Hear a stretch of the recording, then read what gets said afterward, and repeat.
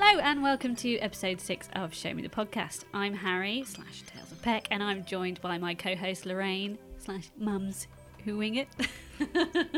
I do wing it on a daily basis. Don't we all? Hello. We are also joined by 2 glasses of wine, and we are ready to go for this episode, which is all about Tim Burton.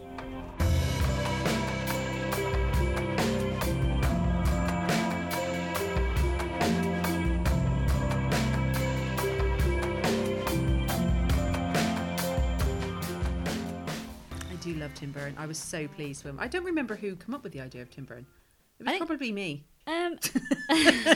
Really? No, I think we were just sort of talking about the auteur in general, and we were like, Tim Burton, you know. Yeah, I suppose he's the definition of that, really, isn't he?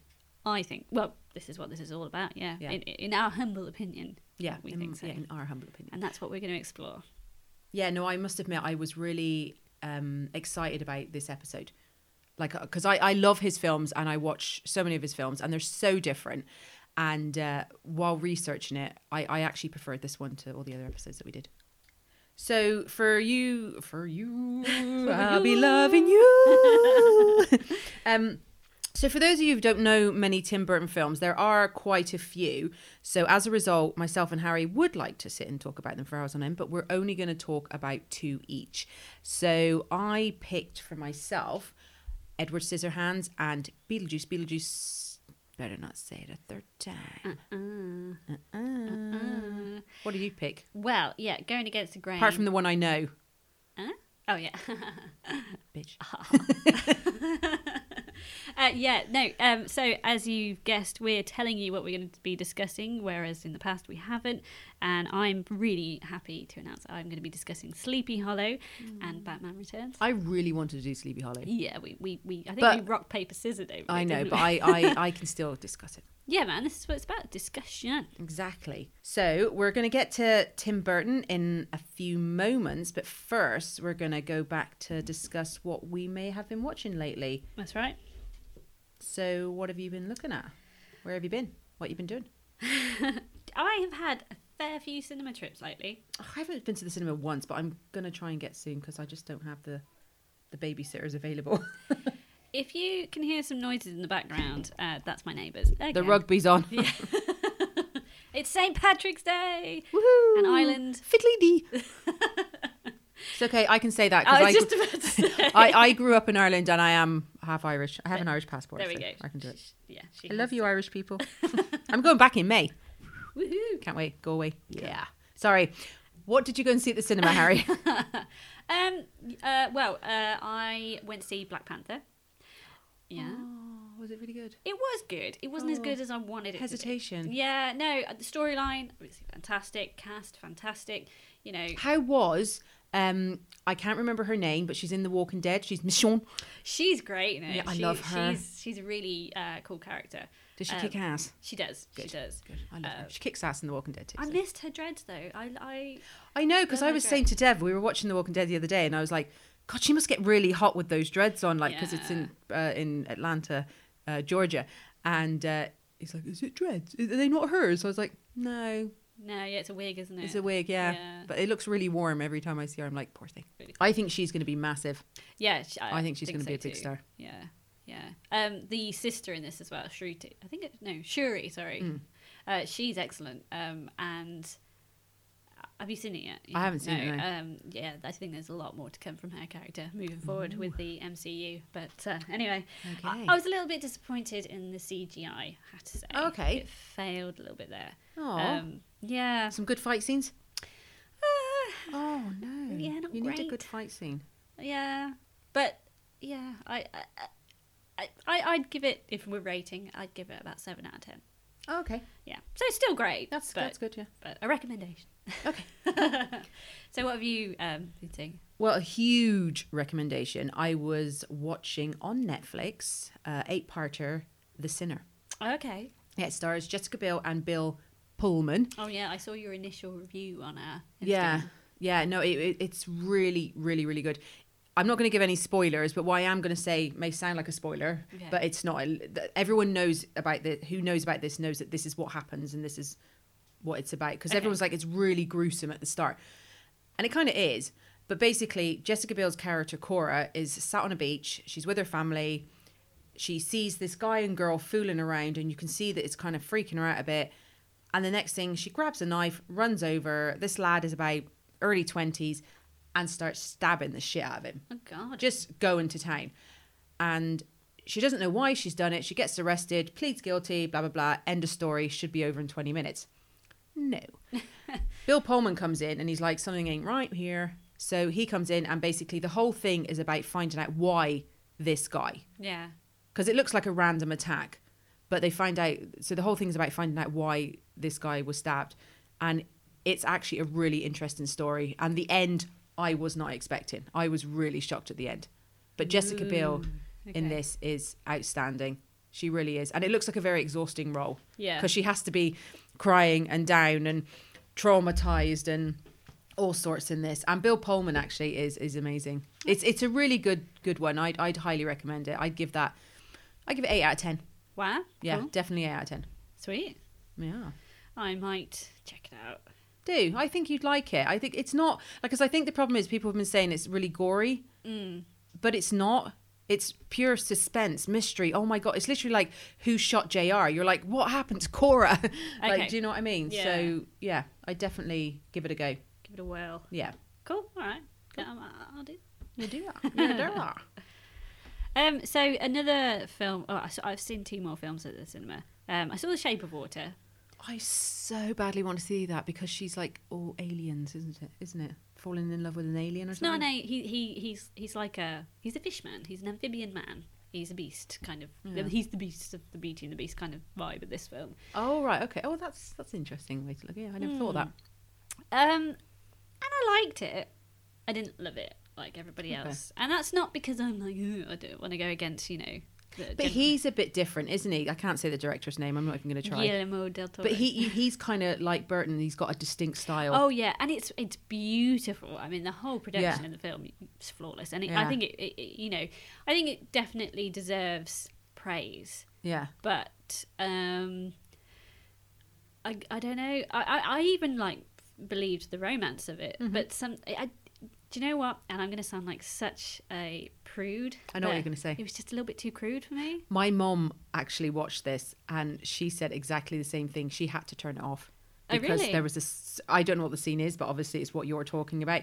And she's like, it was just a bit too much. Well, Yeah. But she's 65. well, yeah. I'm being ageist And I'm here. 30, so how sad am I? But no, I mean, I didn't mind the violence in it, and that's probably a bad thing to say. I didn't mind the blood and blah blah blah. But yeah, it was just there's some, and I'm not adverse to films of a sexual nature, but the scenes in it just seemed crude for crudeness sake. Okay. And I didn't like that aspect. Yeah, I'm not a big fan of scenes in film, like especially sexual scenes that are just there for the sake of it. You're kind of like, okay, we know what you're doing. Move on. Yeah, You know? yeah. Our neighbour's not being murdered. I think someone scored. Yeah. Score. And sorry, just to cut in again, I saw. I had my first lonesome cinema outing. Oh, what was that? Oh, Lady Bird. Yeah, and I loved Is that it. Saoirse Ronan? Yeah. Saoirse Ronan. Yeah, I really want to see that. I don't think it should have been nominated for best film. I have to say, it's a lovely film. Best screenplay, yeah, nomination. But in terms of best film, no. It's for me, it was purely nostalgic, and you look her experience is sort of going into adulthood as a woman. It's you can really, as a woman who had that experience, you can really relate to a lot of experiences in that. But also the dialogue in it is really good. And I was laughing. There was only like 5 of us in the cinema. It was like 6 p.m. on a Thursday afternoon. It was great time to go. But yeah, I came out of it and I was just like, oh, that was good. That was funny. I can relate. And then on the way home, thinking about it, I was just like, oh my God. I was sobbing. Really? Yeah. Oh, wow. Real experience seeing that film. And I highly recommend it. Oh. So I'd say out of the 3 of them, that was my top. Oh, good. Yeah. Well, I have been watching again because they're both back on. A lot of stuff kind of come back on all of a sudden.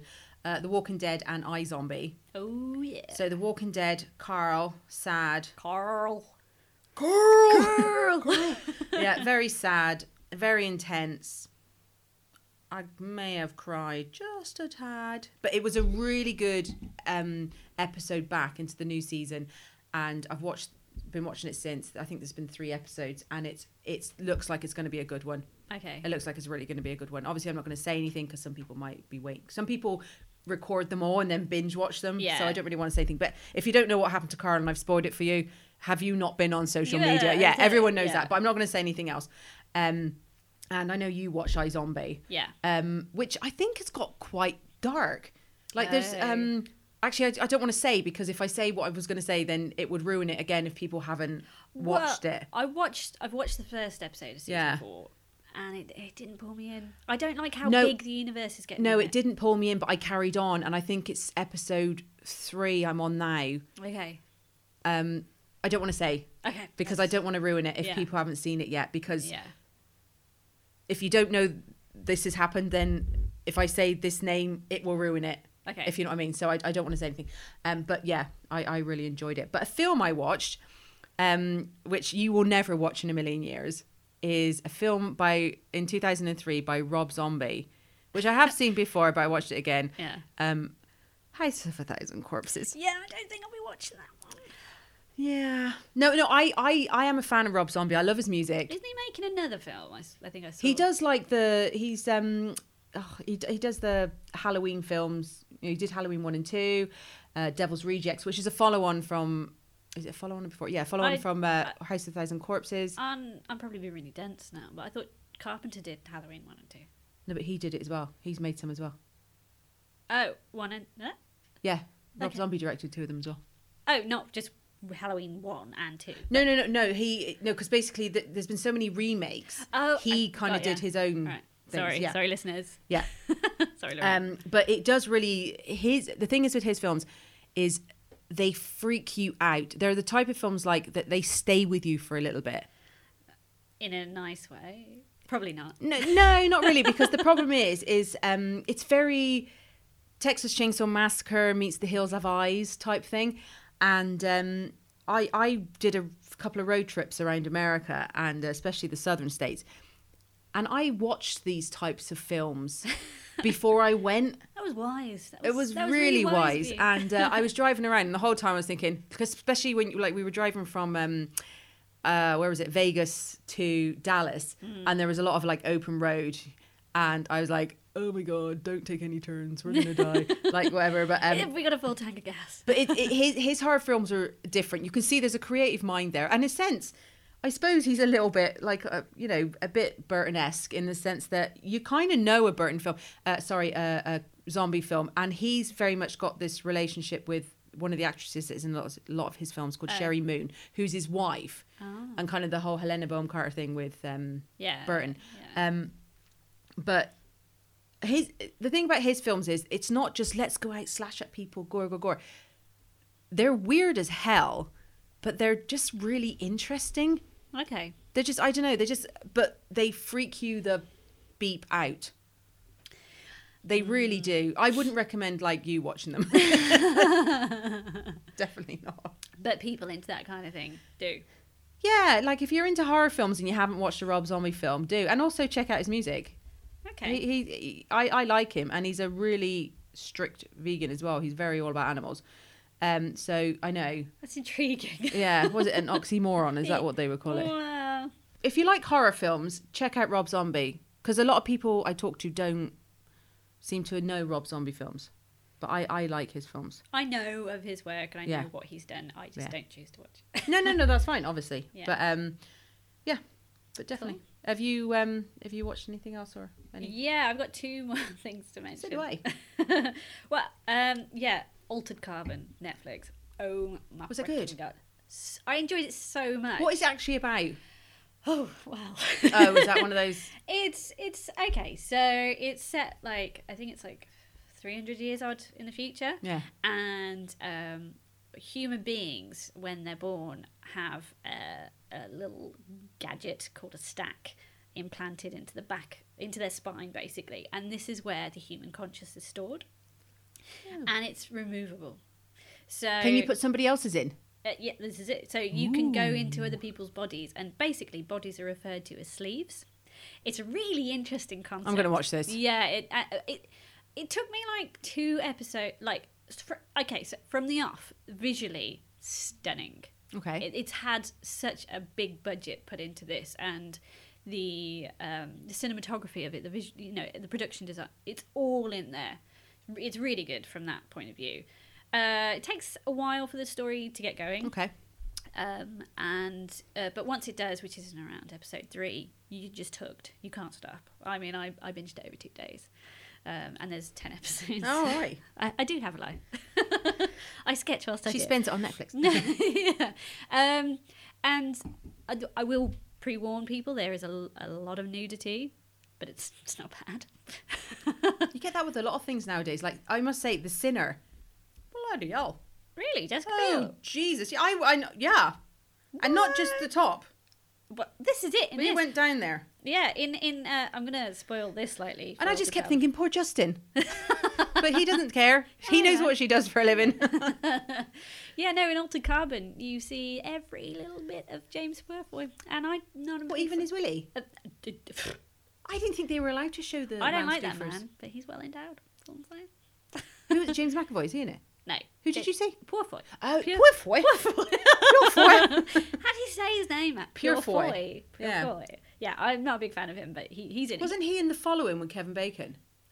Yeah, I didn't watch that, but That was brilliant. Yeah. Okay. Sorry, sidetrack, but really good. And they cancelled it after 3 seasons. Loved it. Okay, yeah. It was all about serial killers. Of course, yeah. My thing. My thing. But yeah, highly recommend Altered Carbon. Totally. Okay. And I'll just finish off and then move on to your last ones. So I've listened to a podcast recently. Another one, a different one to us.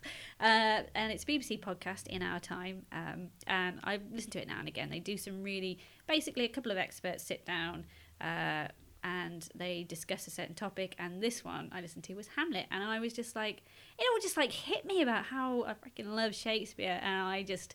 Wow. I fully embraced that whole episode, and I highly recommend people to listen to In Our Time, because they cover all sorts of subjects. Like the other day it was the Picts, and I was just like, wow. So, yeah. Very good.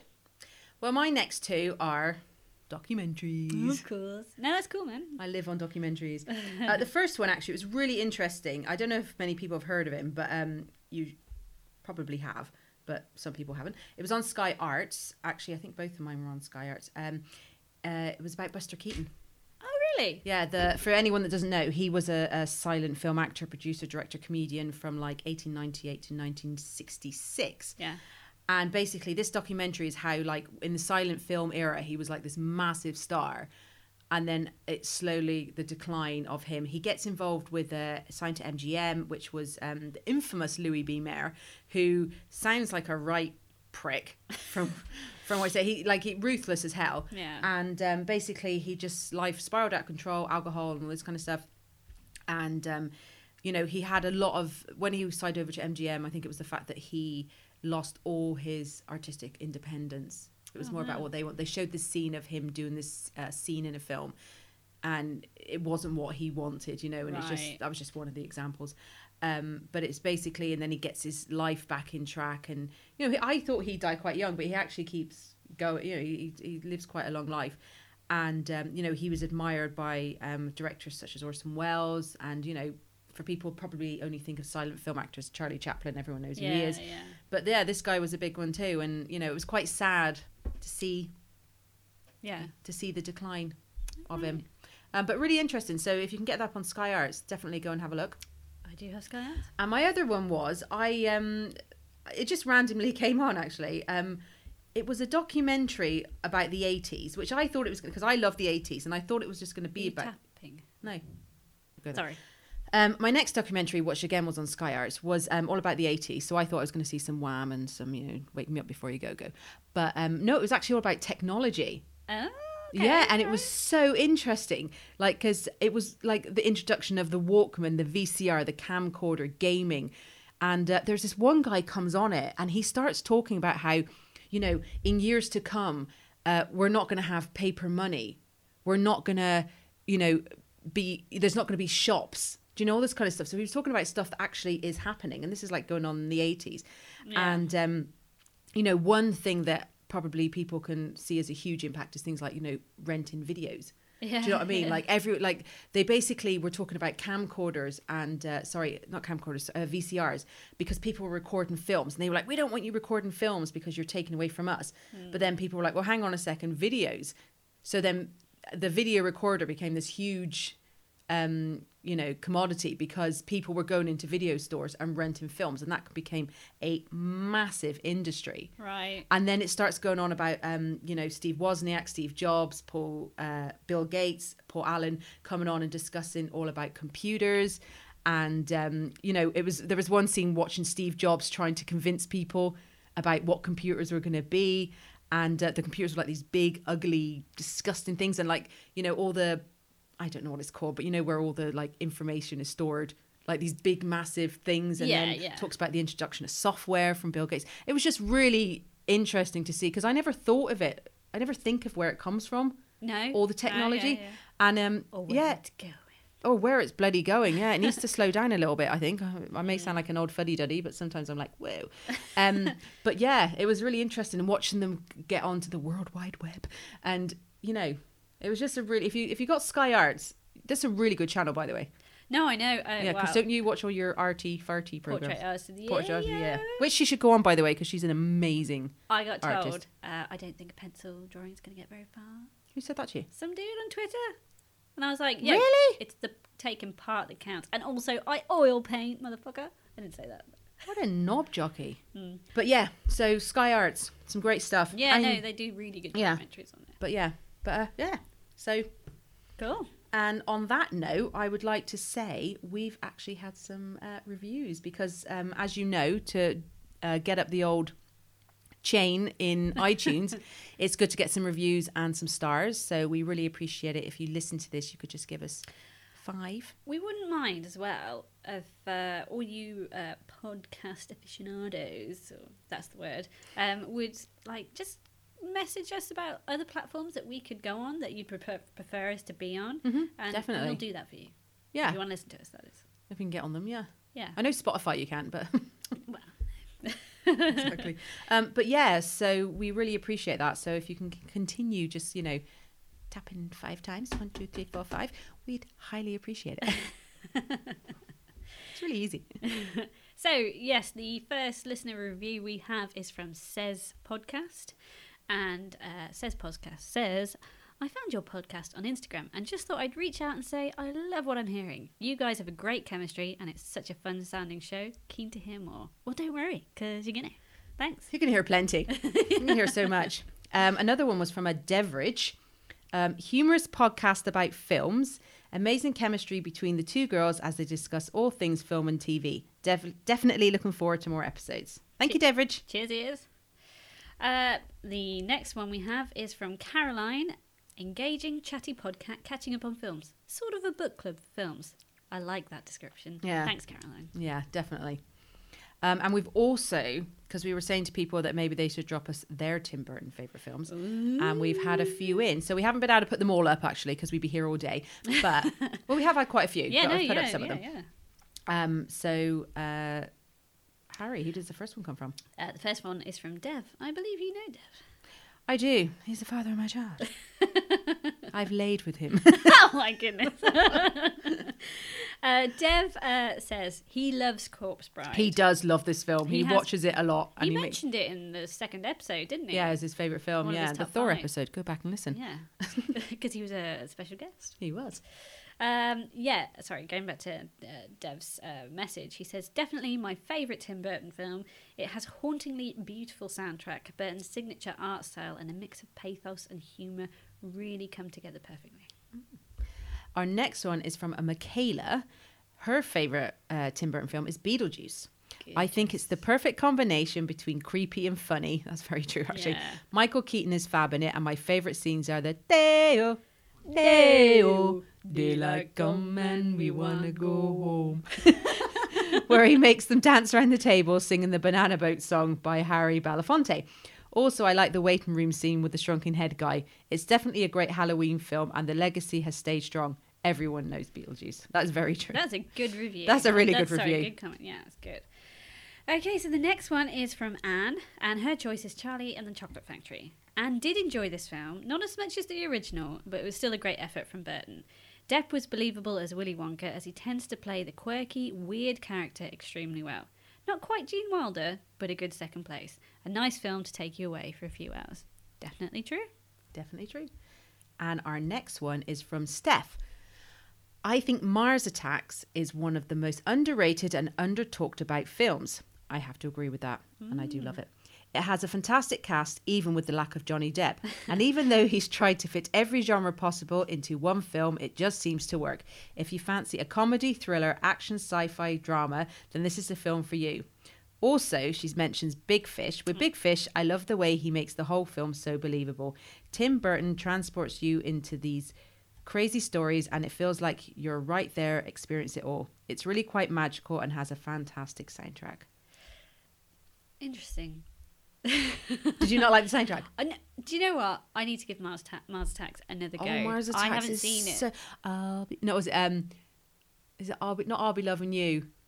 Oh, I can't remember it, but he's like something like I'll be loving you. It's been such a long time since I've seen it, and I was a little girl when I saw it, and that dog's head on Sarah Jessica Parker freaked me out. Yeah. So yeah, it's so good. It's such a good film. Okay, I'll go back to that one. I'll check that one again. It's so weird. So Tim Burton. I didn't know it was him for years. Yeah, no, it's so weird. Okay. It's so good. I actually nearly picked it. Oh, really? Yeah, I was torn between Beetlejuice, Mars Attacks, and Ed Wood. See, I'm kind of glad that you didn't pick it, because I'd have no comment Nothing on it. to say, yeah. No, that's fine. Moving on to another comment is from Glass Half Film. This was on Instagram. This was on Instagram. He says, curveball, but Big Fish. I'm a real sucker for adventure films. Great cast and beautiful sets too. I have to agree. I don't love it, but it's a nice film. Yeah. Yeah. Is Ewan McGregor in that? Yeah. Yeah. And our last one is from Hannah. And she, again, picked Beetlejuice. And I noticed with a lot of the comments we got in, Beetlejuice was a running favourite, actually. Yeah. It's one of my favourite Tim Burton movies. It is amazing. Fun fact, Beetlejuice is only on screen for 8 minutes. Best not write that name anymore, as she's mentioned him twice. I thought he was on screen for about 8 minutes myself, and I had a look, and some people are saying 17, some are saying 17.5. I'm not quite sure, but needless to say, he's on for a very short time, but has the most amazing impact. Oh God! Oh my God! Why didn't he win a freaking Oscar for that role? We'll get to that. Okay. We'll get to that. Okay. Yeah. Okay. We've had to stop ourselves from talking about this, like all things Tim Burton all day, just for this podcast, just for you guys. I know, we were getting a bit carried away in the old coffee shop. Again, I bet coffee shops hate us. I know, because we talk too much. We really do, and really loudly. I know. Right then, shall we get into the crux of it all? Yeah, definitely. Okay, so Tim Burton was born Timothy Walter Burton in Burbank, California, all the way back in 1958, August 25th. He looks like he's got a bit of a Walter to him. He does, doesn't he? He's a bit of a Walter. Yeah. His parents were known as Bill and Jean. Bill and Jean Burton. Oh. They raised old Tim. Billie Jean. Billie Jean. Billie Jean Burton, yeah. Sorry, I think he no like disrespect. that. He grew up in Burbank, so he attended Burbank. And when he went to school, he wasn't interested in the maths and the science. I hear you, brother. When I was writing this, actually, I was thinking, this is so Harry. He was interested in painting, drawing, and watching movies. I hear you, brother. And apparently, one of the films he made was as early as the age of 13, called The Island of Dr. Agnor. And apparently, that's one of the earliest films that's actually, there's a copy somewhere looking around. I'd be interested to see that. Yeah, to see what he did. Yeah. And as we can probably see by the films that he makes, he was seriously engrossed in classic horror films from people such as Roger Corman, who coincidentally used Vincent Price in his films. Okay. And as we can see, Vincent Price is used in Beetlejuice, and he also narrates a short film made by Burton called Vincent. Beetlejuice? He's the inventor. In Beetlejuice? Yeah, he's the inventor. Not in Beetlejuice, sorry. In Edward Scissorhands. I was going to say. I got that wrong. I know He was used in Edward Scissorhands as the inventor. We've had plenty of glasses of wine. Oh, yeah. Y'all come back now. Yeah. So he then went to the California Institute of Arts in 1979. And then He became an apprentice for Walt Disney. No an way! animator. No way. I didn't know that. I didn't know that. He must be at a draw. You and him should have a draw off. I think he'd kick my ass. But You get there. Oh. But when he was at university, he did films such as Stalk of the Celery Monster and King of the Octopus. They sound so obscure. I love know, that. but they're probably great. As we see, You're really struggling with his name. I can't say his name, yeah. Just say TB. Okay, as we know, TB is known for many films that possess a certain kind of theme unlike any other. I think it's really easy to tell a Tim Burton film, a TB film, as Harry likes to say, because he's got a very distinct style of directing. Oh, yes. And his films tend to have a very dark gothic theme. Kind of macabre. Yeah, all the way throughout. He tends to lead toward the outsider and demonstrate a world where people feel different. You know, in films if you look at Ed Wood, different. Edward Scissorhands, different. Corpse's Bride, you know what I mean. And he also gives the view of the outsider, and he kind of teaches us about what it is to be different and what that actually means. Yeah, totally. You know. So you probably got a lot of people that watch his films that are, kind of that person sat at home, bit weird. People don't really get them, and that's kind of who he talks about. And a common factor in his films is his ability to make the audience connect with the main character. You love the outsider, and he uses a lot of close-up shots, so you really get to kind of feel that, it's like you're standing with them almost. Yeah, exactly. And this enables them to gain this like emotional connection. And there's also a common cinematic technique used in the fact that he uses a lot of non-diegetic music in his films. He does that, I noticed that in a lot of his films. And also with the use of contrasted lighting, it further enhances the gothic theme throughout the films. And so I think that from all that, you kind of can see that's Tim Burton. Yeah, he's definitely the auteur of his craft. Yeah, like you said earlier on, I think there's certain directors that come under that category. I don't think there's a lot. Like you've got your Kubrick and you've got your Lynch, David Lynch. Like, do you know what I mean? I think there's some. Alec, my partner, he said last night, he was just like, is there anybody that is so much like Tim Burton that they could get mistaken for Tim Burton? And I was just like, I don't think so. No. He is his own entity out there, and I love that. I don't think you can say that about many directors. Because it's like when I did these drawings, I did some drawings for this episode to promote it. You'd look at that and think, Tim Burton. I don't think you could kind of you don't need to tell people it's Tim Burton. No. And I don't think you could do that with many kind of directors out there. That's what makes him definable. Very different. Yeah. But I love it. Yeah. Oh, yeah. I love it. You're in for something different when you watch one of his films. You know it's not going to be the generic, this happened. This looks like this, And one thing, he has like a certain theme running through his films in the sense of like actors. He uses a lot of the same actors. Johnny Depp, Jeffrey Jones, Helena McCartan, Christopher Lee. Like, do you know what I mean? He finds a good source of talent. Like he's always stuck with Danny Elfman pretty much. But like, he returns to films with other actors. Johnny Depp, like you said. Helena It's probably as well an enjoyment because like I think it was Clint Eastwood who said, I may be wrong, but I think it was Clint Eastwood who said that, when he makes a movie, he wants to enjoy it. He doesn't want some diva demanding something. He wants to get on with his cast. And, I suppose if you have a relationship with these people and you're going to get on with them, you know that when they come back to do the film, not only are they going to do an amazing job, you're going to have fun. Yeah. You're not going to have any antics. And why not? Yeah, exactly. Yeah.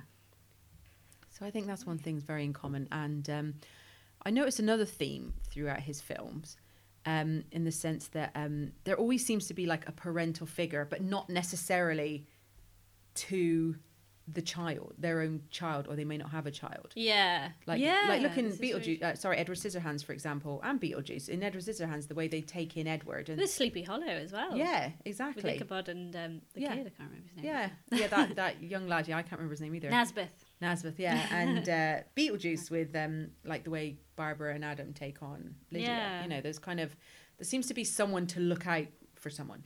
His themes always kind of run. You've got like the underdog, who's a character, like you said earlier, who's a bit out of the real world. Yeah. And they kind of get through this whole scenario, engaging with death and life, and they always look dishevelled.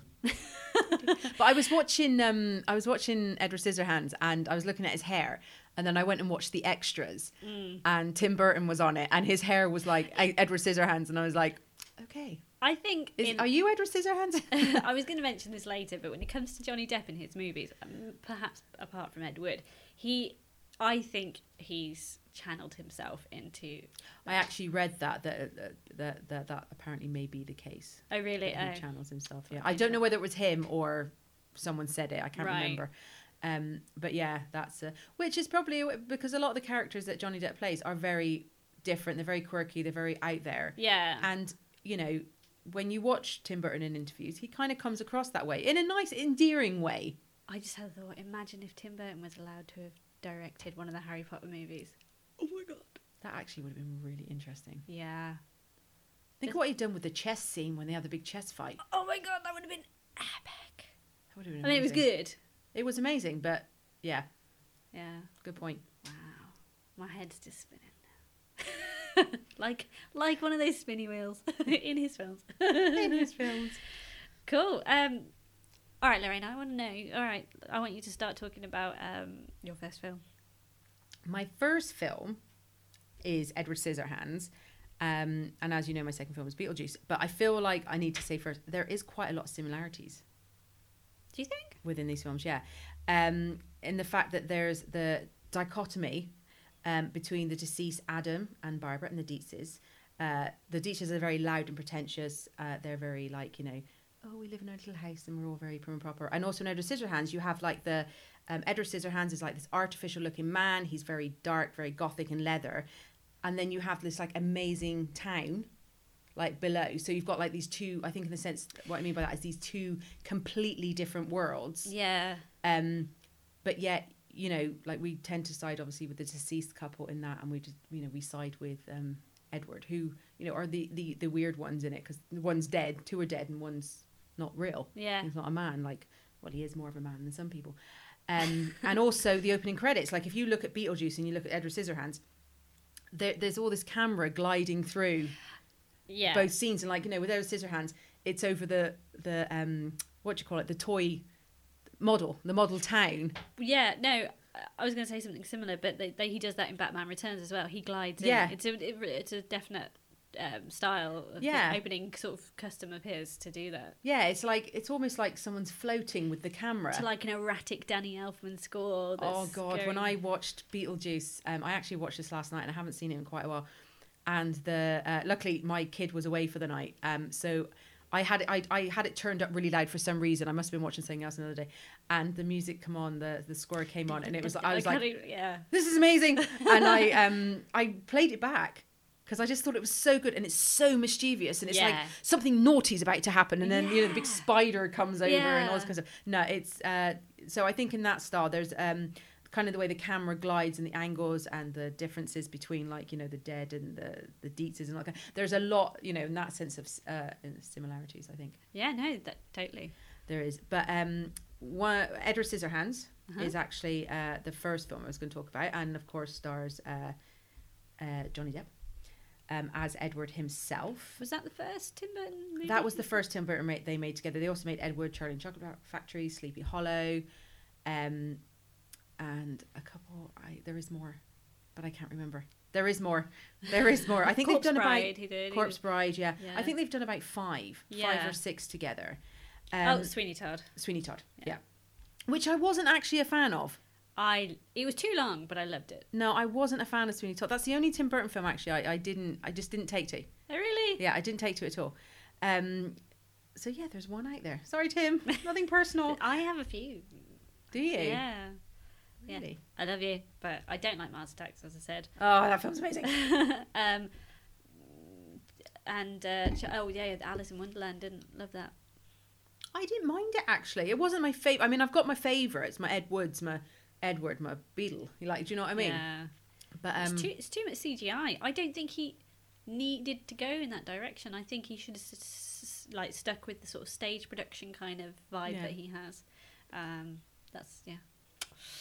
You win some, you lose some. You win some, you lose some. Well, for those of you who have never seen Ed Wood, I would highly recommend it. It's fantasy romance drama, and it's really Edward or Edward Scissorhands? Edward Scissorhands. Sorry. Well, it's hard. Edward. There's too many Edwards going on here. So Edward Scissorhands. This is basically a film about a woman, an Avon lady, played by Diane Wiest, who basically called Peg. She's trying to get some sales, and she notices in the background the big dark castle, and up she goes and meets Edward, brings him down, not thinking for a minute how he's going to integrate into that type of life. As I said, he lives up in this big dark castle. Everything's dark, apart from the gardens. The gardens are amazing. Yeah, fiery gun. Yeah, exactly. And everything's dark, and then it comes down into like pastel. Well, pastel goes to die. I mean, every single house. I mean, it's the worst place. And like, he's coming down. And one thing I find hilarious about this film is the gossip. Oh my goodness. Like, literally, she's got someone in the car. They can't see his hands, so they don't know that he's like got scissors for hands, which I can understand people being, dude, your man in the car, he's got scissors for hands. Like, I could understand them being excited about that. But they're like ringing up, and she's like, her answer machine is full, and they're knocking on the door, and they're ringing each other like, oh, did you see such and such as a guy in their car? And it's just like such a gossip central, which I actually find quite funny. No, yeah, I do. But I mean, if it was happening to me, I'd be like, no. Just like that. Yeah. Jog on. But it actually opens up in a really nice way. Winona Ryder is the grandmother. Oh, this. yes. Yeah, because she's obviously a young girl in the film, but she's the grandmother now. And she's telling a story to her granddaughter because, like, the snow's falling, and the snow never fell until he came along. And snow's falling tonight. I know. Maybe he's out there. It's like I hope so, because he's really lovely. So yeah, and like, it's the room she's in, it's so warm, and it's like it's actually kind of the only scenes in the film that aren't Tim Burton. It could be anything. Yeah. You know what I mean? It could be anything. Harry Potter. Yeah, exactly. It could be anything, but it is very inviting. I mean, you want to be in that room with the snow falling and the warmth and all cozy. that. Yeah, it's really cozy. Yeah. So Edward Scissorhands comes down. He is very childlike. He's very soft-spoken, very innocent. But he's like a man, but he's kind of like, he's like a little boy. Yeah, it doesn't, there's such a huge innocence to him. I have to say, Johnny Depp plays that role so well, doesn't he? Like, does. In terms of what you were just talking about, the innocence and like his naivety and everything. Yeah, exactly. And he comes to, and like, one thing I found really quite strange about it is he comes down and he's got scissors for hands. He looks like nobody else. Looks like he's dead. Yeah, like it's not that he's a bit weird looking. You're right. He looks like he's dead. And everyone just like, it's like nobody notices what he looks like or what his hands are like. They're just curious and nosy. But, you know, a couple of weeks ago, we discussed The Greatest Showman that you went to see. Again, I haven't seen it yet. But you were like, essentially, it's a freak show. Yeah. And this is why these people are intrigued in Edward. He's a freak. Actually, that's a really horrible thing to say. That's a really valid point. Because I was going to say with, what's her name? Winona Ryder's character, Kim. Yeah. She comes home and she is like shocked. Who is this guy? What's he doing here? Like, you know, and that's the way you expect people to initially react. You know, he does look a bit different, but the fact he's got scissors for hands, nobody seems to be like, shit, that's dude, this guy's got scissors for hands. But as the film goes on, it kind of then shows you what we're like. Like, basically, there's this one woman in it. She's one of the neighbours, and she basically wants to shag everyone going. Yeah.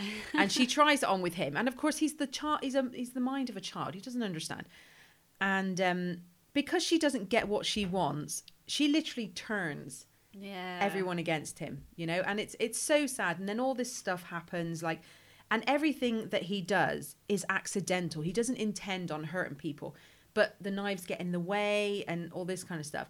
And you know, Diane Wiest's character and Winona Ryder's character can see that, but everyone else, like for instance, especially Winona Ryder's boyfriend, is like, this is my reason, this is the reason I have now to also go on about how horrible he is, like, and how dangerous he is and how destructive he is, instead of, that was an accident. Yeah. So they use that, they go over, it's so over the top. Yeah, it's horrible, isn't it? You know, and you know, eventually he just goes back. You know what I mean? He goes back up there because they were they wanted him to be like he was Something like a puppet. And when he didn't perform for them the way they wanted him exactly, he was like ostracized from everyone, and like, you know, he goes back up there, and when Winona Ryder actually comes down and says that he's died, the woman that did it, if you watch this, all the townsfolk have gone up here, you know, like pitchforks, mob mentality, and she is the last person to turn around. Everyone just starts walking home, and she kind of steps back, and you can see in her face, I like to think it's her going, fuck, what have I done? Yeah. Where she realizes that she's actually contributed to this, because everyone started going nuts for him in a bad way when she said that he had tried to rape her, Right. which he didn't do. She tried to rape him. Yeah. Like, do you know what I mean? But I think one of the big things about this film that got me is it's all about sacrifice. He's in love with Winona Ryder. Winona Ryder is in love with him. And they both separate because that's the best thing to do. They can't be together. And what is it with you in these kind of films? what do you mean? Bridges of Madison County. I know, but it's just like, you know, there's nothing worse than, you know, they're two single people. I mean, obviously in the Bridges of Madison County, she was married, but like, there's two people here. They're single. They're not doing anything wrong. But because of the way other people are treating them. Yeah. You know, she, you know, because at the end, the granddaughter's like, would you not go and see him again? And she's like, oh, no, I want him to remember me as I was. And it's just so sad because, like, he was in love with her and now he hasn't aged a day. You know, he's not dying. And he's got to live with that for eternity. Yeah. Whereas, you know, and she has too, because you can see that she still has that feeling for him. But they, you know, for safety reasons almost, they had to separate. So it was really sad, but I really... it's a sad story, definitely. It is, and, you know, it's just like you look at Edward Scissorhands and you think, oh my God, he's so scary. Oh, back away. But it's the townsfolk that you need to be worried about. Oh, I think that's one of the things about Tim Burton movies. When he shows those parallels, I mean, I look at all that pastel and all the, you know. Oh, it's horrible. And you're just like, ugh, it's gross. When she comes in with the ambrosia custard rice thing, yeah. and she puts it in his mouth, and I was sitting there going, no. Yeah, no, he's I think, I mean, I know he's meant to be a creepy character, but I think he's beautiful in comparison to and which is what Winona Ryder's like finds out. Yeah, you know. Also, I forgot that her boyfriend is the kid from the Breakfast Michael Club. Hall, yeah. You're just like, what? Yeah, but the difference in him in Breakfast Club and that, he's like, you know, and then you see him. There's that he did a TV series, Dead Zone or something I think it's called, and he looks good. Really? Yeah, Anthony Michael Hall grew up and looks good. Yeah, I remember when I saw him, I was like, that's not Anthony Michael Hall. Yes, it is. Oh. Enjoy. No, he's really good. Look, he's really handsome, very rugged, and yeah, yes, he beefed up. Yeah, he beefed up good. Yeah, no, it is a sad film overall. I think it's one of his saddest, really. It's extremely sad because at the end of the day, they're in love, and like, you know, could you imagine having to leave Alec, like, do you know what I mean, and just not be with him again? Don't take this the wrong way, and I love Alec. Yeah, I could do it, no problem. See ya. No, that's not. I'm alluding to something else. The saddest bit of that movie for me is when the creator dies, and he's just kind of, and his hands, and they crumble. Yeah, because it's just heartbreaking. Yeah. And then he's stuck with the scissors. Oh, so sad. But I'm glad he gets to create. I'm doing the motion. I'm glad he gets to create his Tapiri, you know, monsters. When he does the ice sculpture and she's twirling that's around lovely. like her arms up like a ballerina. And I think that's one of the most romantic scenes. Yeah. It's like she's on one of those, you know, a jewellery box when you open it up and the person's spinning. It's like that. No, but that's an example of he cuts her by mistake. He doesn't even see her. Yeah. And everyone uses this as an excuse to jump all over it. But yeah, I think if you haven't seen Edward Scissorhands, definitely go out and watch it. And it's a really nice Christmas film. Yes. It really is. Yeah. You know, but I would. And it's 1990. It's quite a long time ago, but it's very, very good. That's after Beetlejuice, isn't it? Yeah, he was 88. Yeah. Cool. Yeah. Cool. One of the best. Cool. What have you done? So, my first Tim Burton movie is Batman Returns, 1992. I wouldn't have I forget that he does the Batman films. Like even that, like when I was researching, I was like, oh yeah. And when you said it, I was like, oh yeah, he does the Batman films. What out of all his films, why that one? I remember why it sticks out to me, and that's okay, Catwoman. Oh right, yeah. Because do you feel like she's more of the main character than he is than Batman? Totally. I feel. Should it be called Catwoman? Didn't they make a film called Catwoman? They didn't. It's so bad. Is that Halle Berry in that one? Yeah. The worst Catwoman so far. Oops. No. Sorry, Halle. Yeah. I have to say, hands down, and I know I go on about Ben Affleck, but Michael Keaton is by far the best Batman that ever lived. I'm just saying. And don't you bloody see Christian Bale. Do you know? No. No, I don't know. Oh, I thought he was brilliant. I loved it. But I just love Michael Keaton. I think he's amazing. He is great. But okay, I'm going to be really honest from the start. Okay. I chose this film before I'd watched it. I hadn't watched it in a long time, but I just remember thinking, God, I love Batman and Batman Returns. They're like my favourite Batman movies. And for this episode, I went and watched it. And I loved it, but I found a lot of flaws with it this time. Dun, dun, dun. Dun, dun, dun. Yeah, I know. Didn't you love Danny DeVito though as the Penguin? I mean, I love it. I still love it, but and I love Michael Keaton, but I just feel like he's a bit of a side character in it. He's not like a protagonist in any way in Batman Returns, and it kind of made me a bit sad thinking about that. But he's still great. I don't necessarily think he's the best. Who do you think's the best Batman? I don't know. Batman's a really odd character. George Clooney? Even George would say that. Do you know? And I don't think he's like great. I don't think he's the best. But the one I'm most fond for is Val Kilmer. Val Kilmer. I totally love that film. Batman Forever is sick. But we could do a different episode on Batman. Right? We should do a Batman episode. Oh my God! Yeah. I may say nice things about Ben Affleck. Ben Affleck. Is that South Park? I don't know what it is. Sounds like South Park. I was going to say something else, but I can't. Okay, so as you probably all know, the overview of Batman Returns is that Batman,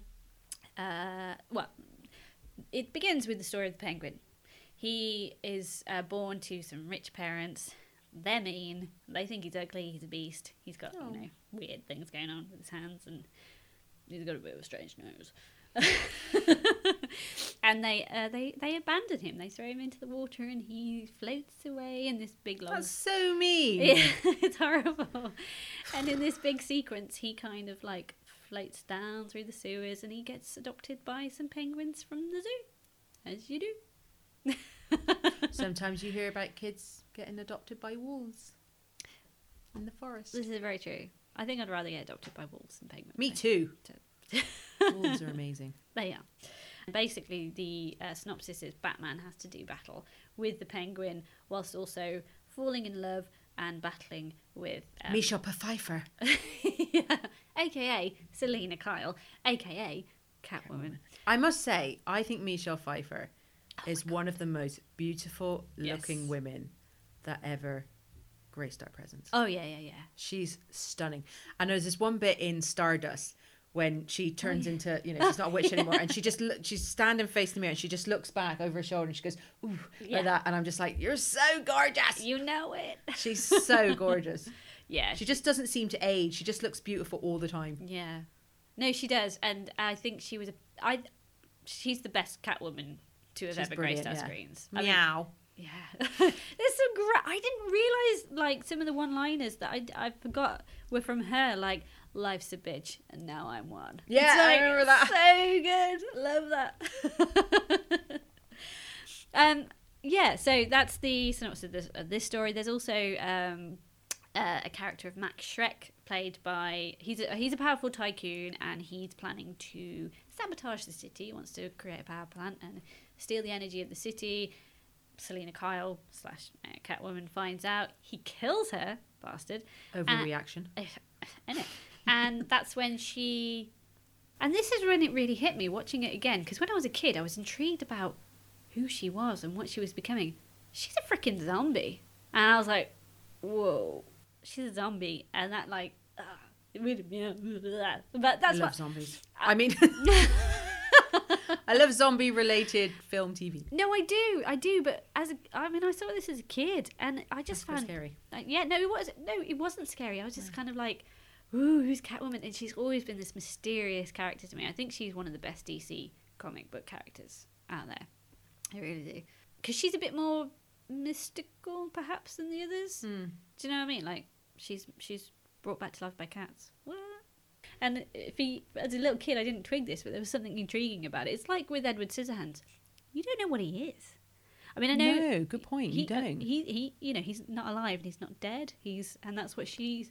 Well, because there's a shot where there's a flashback to the inventor, like a thing Tim Burton actually does quite a lot in his films. It's flashbacks. Yes, he does. Yeah. And Edward Scissorhands is sat on like a table, and he's sat there from like the waist up, and then there's a leg kind of folded around. So yeah, he's inverted commas a man, but he's not a real. Yeah.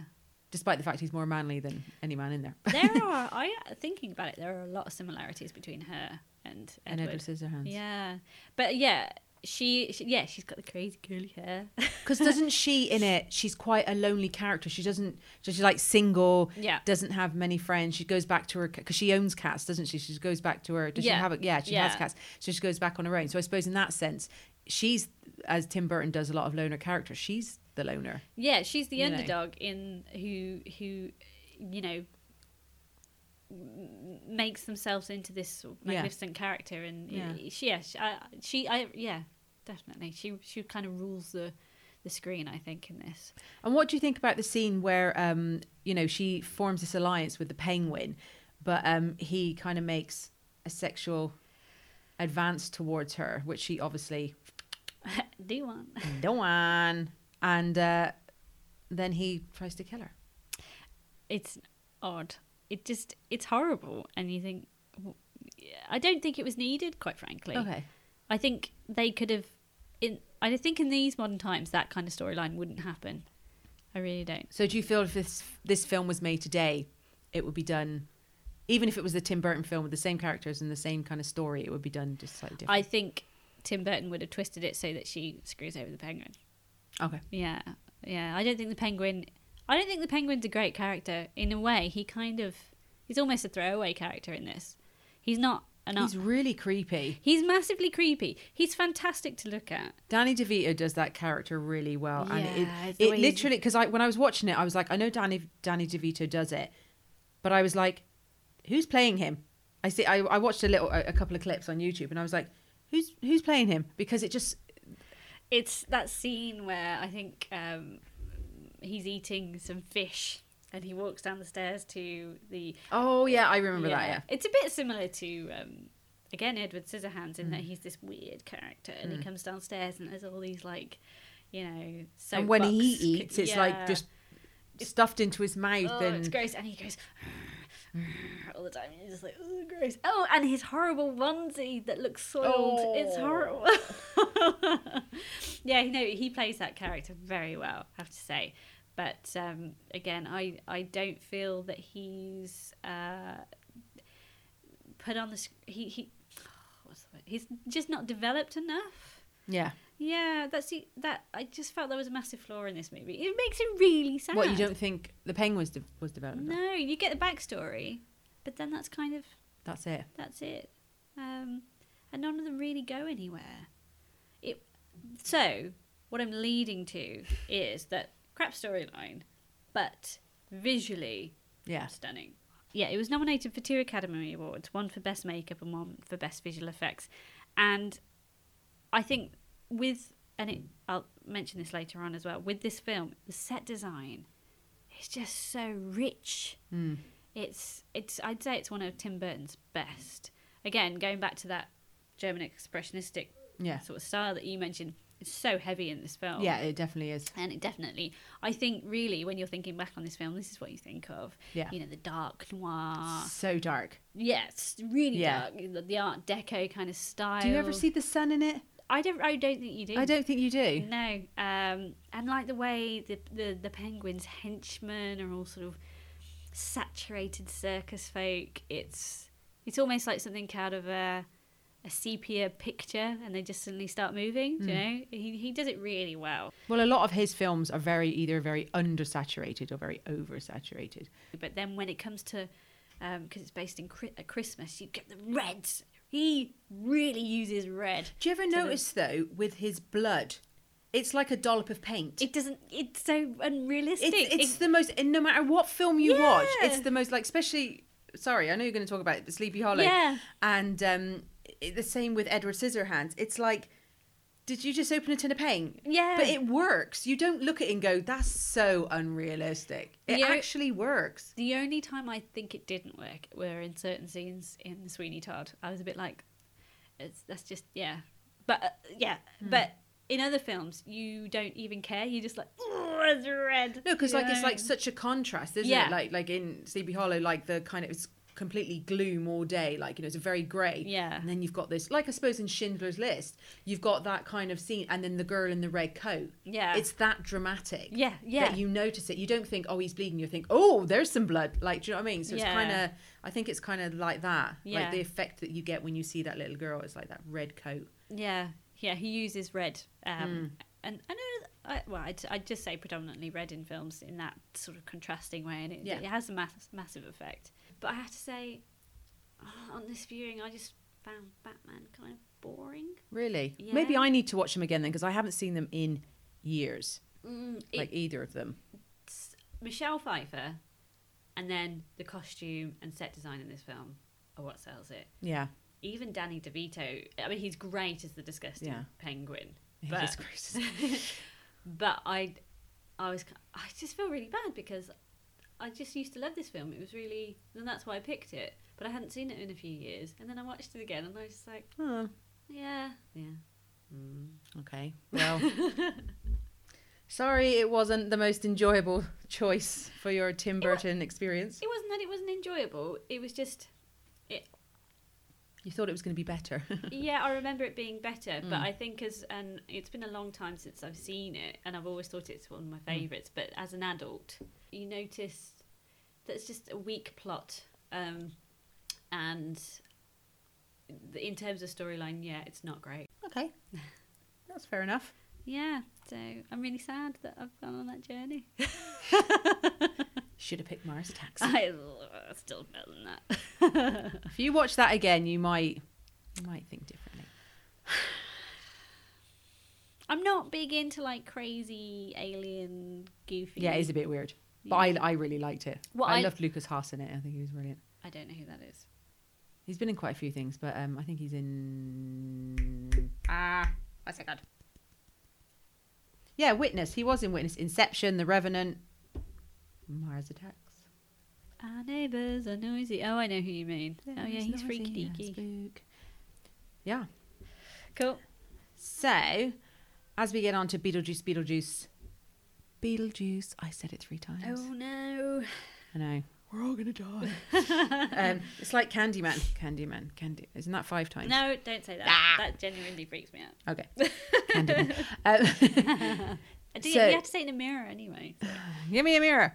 So Beetlejuice is an amazing Tim Burton film from 1988. It stars Alec Baldwin, Gina Davis. Can I just say, Alec Baldwin is exceptionally attractive in this film. I don't think he is. Oh, really? No, and don't get me wrong. I loves me a bit of Alec Baldwin.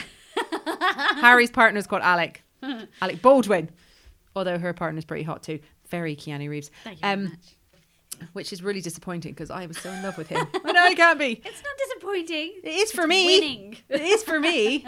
Not disappointing for you. Yeah, whatever. Okay, so Beetlejuice is a film about a couple, Alec Baldwin and Gina Davis, who are Adam and Barbara, who die in a car crash.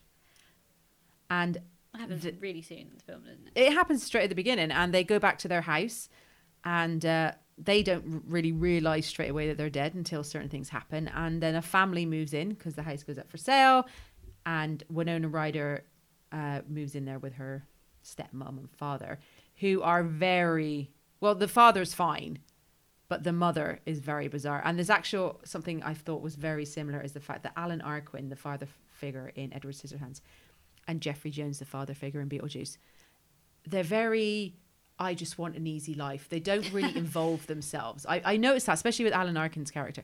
It's like, it's almost like they don't really know what's going on around them. Yeah. Just do what you got to do, as long as it causes me no grief. Yeah. I think it was very much that kind of attitude. And Winona Ryder is a very typical character for Burton in the sense that she is a young female, quite alone, lives in her own little world.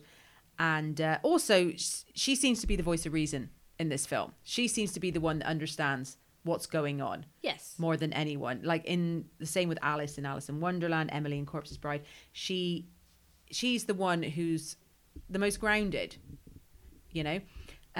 So basically, the whole thing is them moving into this house and eventually the mum and dad, the stepmom and dad, realizing that they've got ghosts and of course using them to their advantage. Yeah. After the infamous dance around the table scene of best films Deo. scenes in I mean, I was watching it and it was just so funny. Like, it was so funny. And, you know, this thing to get them out of the house doesn't work. They just are then fascinated by the fact. Yeah, they turn it around, don't they? They turn it Again, around. it's the freak show element. Exactly, the freak show element. So they, you know, they think they're going to get people, you know, the top guys up here and all this kind of stuff. Like, and, you know, it's really quite sad in a sense, in the fact that, again, people exploiting, exactly. Yeah. So Adam and Barbara, who is they're the deceased couple, they meet Lydia, and then, as I mentioned before, people taking on the parental role, they kind of almost adopt Lydia in a sense. It's quite weird. It is quite weird because she kind of like, again, it's like, as I said in Edward Scissorhands, she's not really shocked. There's no like, oh my God, no one's like going, we've got ghosts. She like waves that Polaroid and is like, oh, you're a ghost. Yeah. Are you all gross under there? Are you like Night of the Living Dead under there? But there seems you just want to like shake her. She's yeah. As she says, live people ignore the strange and unusual. I myself am strange and unusual.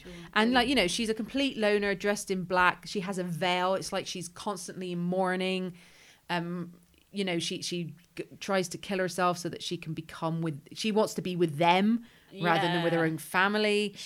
This film screams German expressionism, like with the weird decor that the mother does in the house and the sculptures and this film is so bizarre. Dress sense though. The mother's. But it's just all so bizarre. And then she gets Otho in, you know, the interior designer, who is like really like, how amazing am I? Yeah. But he is one actually that throughout the film, he knows what's going on with, you know, he senses the whole ghost thing. Like at the beginning, you see him, he walks by and he kind of stops and looks back. I thought I saw something. Yeah. And he's the one that brings them back. And, you know, he talks about ghosts and he says about how, you know, when you die, you become a civil servant.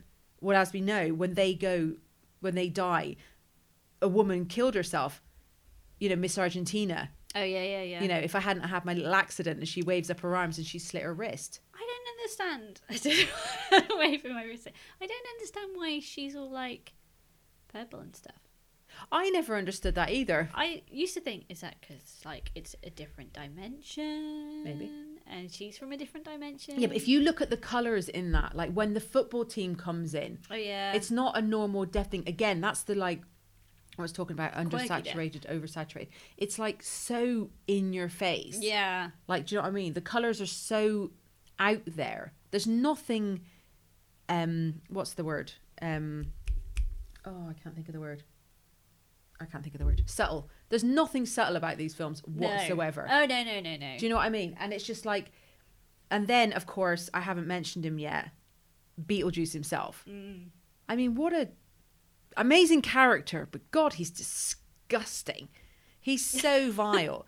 And like, you know, he just wants to be got, you know, out in the real world. And I love the bit in it where the brothel.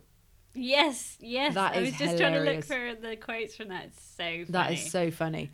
And Keaton is exceptional. I like sometimes when you watch films, you'd be like, oh, someone else. No one could play this role. No, He's got a way, but one thing about Keaton. He's got these facial expressions, and he twits. Yeah, like, and he kind of quirks moves his head. Yeah, he's got these looks that I don't think anyone else. He can speak really. There's some lines where he like says, And he really talks fast, like kind of this talks at that, times. He's just like, oh, he's rude, he's crude, he's invasive. I mean, sexual harassment, like, you know, that is like all over this film. And, but he's an amazing character. And, you know, he's not actually in the film long, but the film's only on for about an hour and a half. Yeah, it's not long. Yeah, is it's it? not. But what he does in it is just so amazing. And I mean, I've just look, and I could spend a good hour just quoting him. But like the bits where he's just like, I won't do 2 shows a night anymore. I just won't do it, and things like that. He just the way he delivers them. I don't, like you say, I don't think anybody else could have done it. And he's very jolty. Yeah. You know what I mean? It's like, I love it when he dances up the road Yeah. and he's going from the left to the right. It's just so good. Yeah.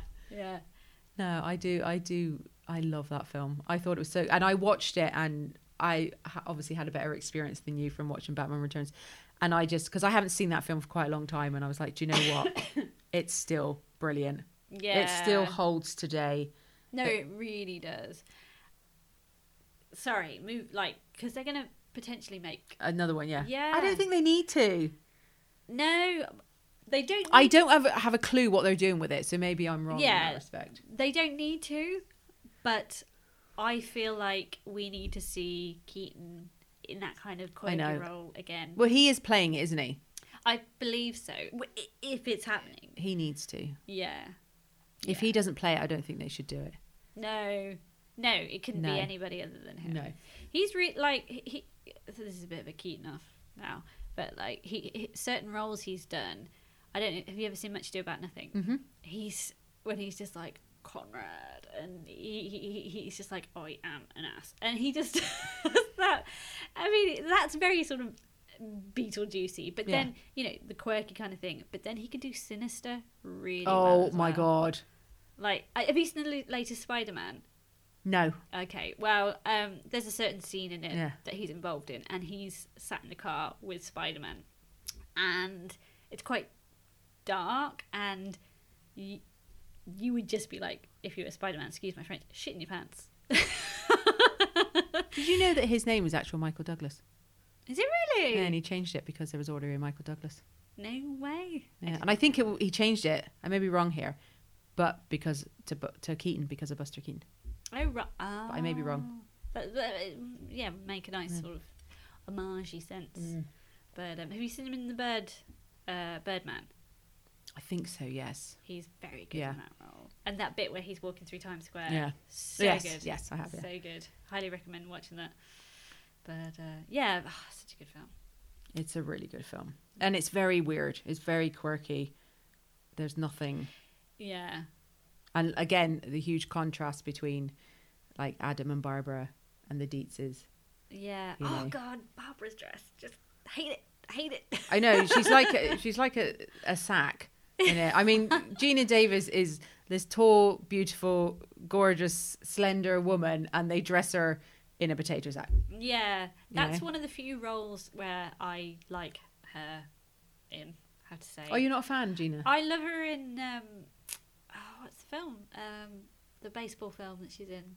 Oh, with Madonna. Yeah. Oh. Oh God, I love the year. No. Crying? There's no crying in baseball. Are you crying? Oh, what is that film? Oh, I'm gonna have to Google. Oh, League of Their Own. A League of Their Own. I freaking love that film. Yeah, that's an amazing film. You know, I don't. Bit of Hanks. Yeah, he's good in that. Everyone role, loves a bit of Hanks. Yeah. Hanks is good in every role. Yeah. But yeah, this is, I'd say, a handful of the like her role in this is one of the few that I love her in. She plays it well. She plays it really well. Especially when she gets that bit of metal on her face and she's just Yeah. like, Beetlejuice. Beetlejuice. Yeah. Yeah. Good choice. Great choice. So, Harry, what are you going to say to us about Sleepy Hollow? So this is Tim Burton's 7th motion picture, filmed in 1999 again. 1999. There's something about that year, Lorraine. I said this in the last episode that 1999. You say that a lot. I just think, yeah, well, it works. We got some great ones. Anyway, again, he comes back with Danny Elfman doing the musical score. The cinematographer this time is Emmanuel Lubetsky, and the production design is Rick Heinrich. I think this is quite a change from his previous films. He's used other people, and I think you can tell there's a definite style change. Yeah. Though still very Tim Burton. Very Tim Burton. Yeah. And we don't get the swerving kind of swooping Actually, you don't. intro in this one. It's a change to the rhythm, and I noticed that straight off. I was just like, what? Yeah. Where is that? That's the point. It's kind of like, not like he's maturing, just changing. And I think you can. I felt that from the off. I was like, hang on, where's that gone? So that hit me upon like watching it for this podcast. It's the third film with Johnny Depp. And interestingly, the executive producer was Francis Ford Coppola. Yeah, no, I saw that. I remember seeing that and going, oh. Yeah. I think you can kind of tell there's elements in this that do kind of have that, because it's a bad film, but Francis Ford Coppola's Dracula. Yeah. I think that's that Hammer horror-y kind of vibe. But I think that's what we said about Burton films. There, you can tell he likes the classic horror type of film. Yeah, he's definitely got that vibe in this film. So to give a synopsis, it's a gothic. It mixes a few genres really. It's a gothic, romantic, supernatural horror with elements of humour, comedy, and it's loosely based on the 1820 short story by Irvine Washington, The Legend of Sleepy Hollow, and it's set in. What year was that? 1820. Really? It was written in. Oh wow! Yeah. I didn't know it was that old. Yeah, wow. I think it's very loosely based on that. I think quite a few people had a bit of an issue with Tim Burton's storytelling of it. Oh really? But I love it. So I love that film. I think it's a great film. Yeah, it's based in 1799 and it begins in New York and follows the exploits of police constable Ichabod Crane, played by Johnny Depp, looking very attractive in this role. He's sent from New York to Sleepy Hollow to investigate a series of beheadings rumoured to be caused by the Headless Horseman, which is played by Christopher Walken in flashbacks and certain other parts of the film. And along the way he meets various characters such as Katrina Van Tassel, played by Christina Ricci, and Lady Van Tassel, played by Miranda Richardson. What I noticed about watching it, well, I remember from watching it the first couple of times, is there's a lot of British actors in this film, and looking into it was actually filmed a lot in Britain. Yeah, because you've got Michael Gambon, and Miranda Richardson. Yeah, I didn't understand why she's American in it and the other. I know. I'm probably going to get jumped on over for this because there's probably a reason, but Ichabod has oh god, all I'm thinking of now is in Friends, Ichiban. You know the thing. Sorry. He's got a British accent. Yeah. I think it's just to imply that he's educated. Yeah. Oh, so if you're British, you're educated. You heard it here fast, all you Brits.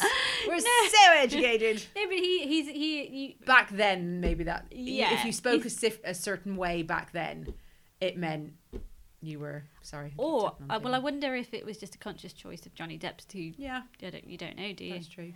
But because he's almost meant to come across as a bit pompous, isn't he? And the crazy black hair. Burton. Jack Burton. Yeah. So overall, in essence, it's a horror story, but it has a lot of melodrama and humour. And I think that's an element in a lot of Tim Burton movies. Very much so in this film. Well, I read a quote where he says, "I've never made a scary film." Oh, really? I may have paraphrased a bit there, but basically that was the general consensus. Really? Yeah. But his film, I think what he probably means by that, and Tim, call us if I'm wrong. No, what he probably, like, you know, you don't hide from a Tim Burton film. Lorraine actually covered her eyes. Yeah. I wish you could see. So probably in that sense, like, you're not, oh my God, I can't look, it's so bad. But it's scary because, like, with this, you're like, obviously there's a guy running around cutting people's heads off. Yeah, and it's you know, he's gory. very scientific, as in there's no way it can be anything other than a human presence, a being. Like, do you know what I mean? There's no way it's some ghost. And I think, you know, in that sense, when we watch Burton films, you know, it's usually an oddity, like, of a character. Well, actually, in my research for this, it was a Paramount film, but he wasn't actually meant to direct it. Really? He was brought into, but I think his fingerprints are all over this film. I mean, it is the storyline. You know, It's very grey. it's very grey. It's very saturated again. Yeah. But like we were talking about earlier, the use of blood, when the blood's involved, it's red. So red. So red. What I really liked about this film is the cinematography.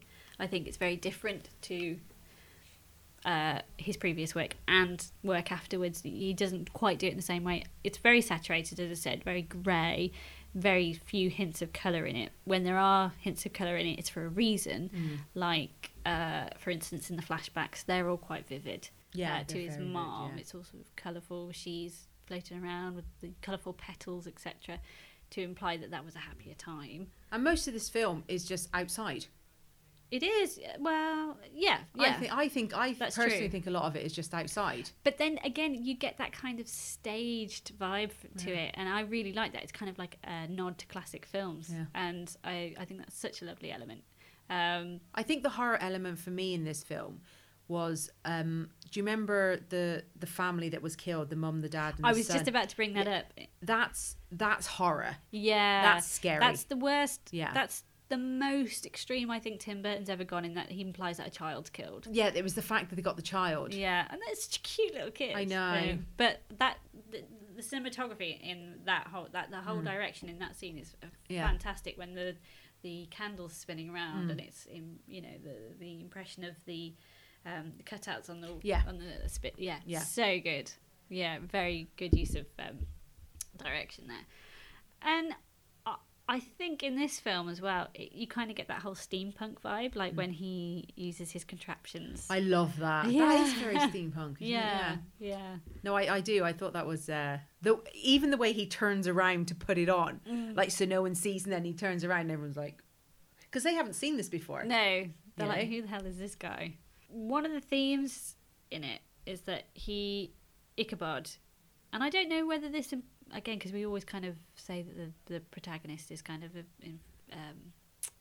an expression of Tim Burton himself, but he's kind of torn between magic, science, and reason.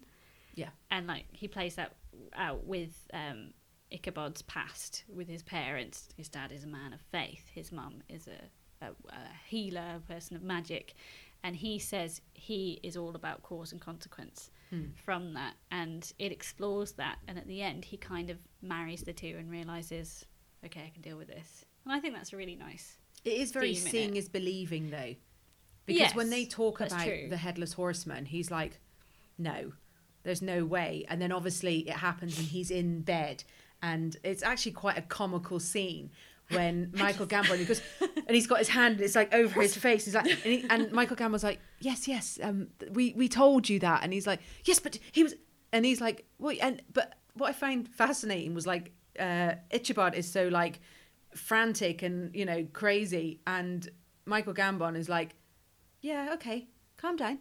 Like he's so calm. It's very like, yeah, but we told you. Do you see what it's like? Do you see what we mean now? I think Michael Gambon's character is really curious in it. He just doesn't. He's like, oh yeah, well. But he is. He's very like, whatever.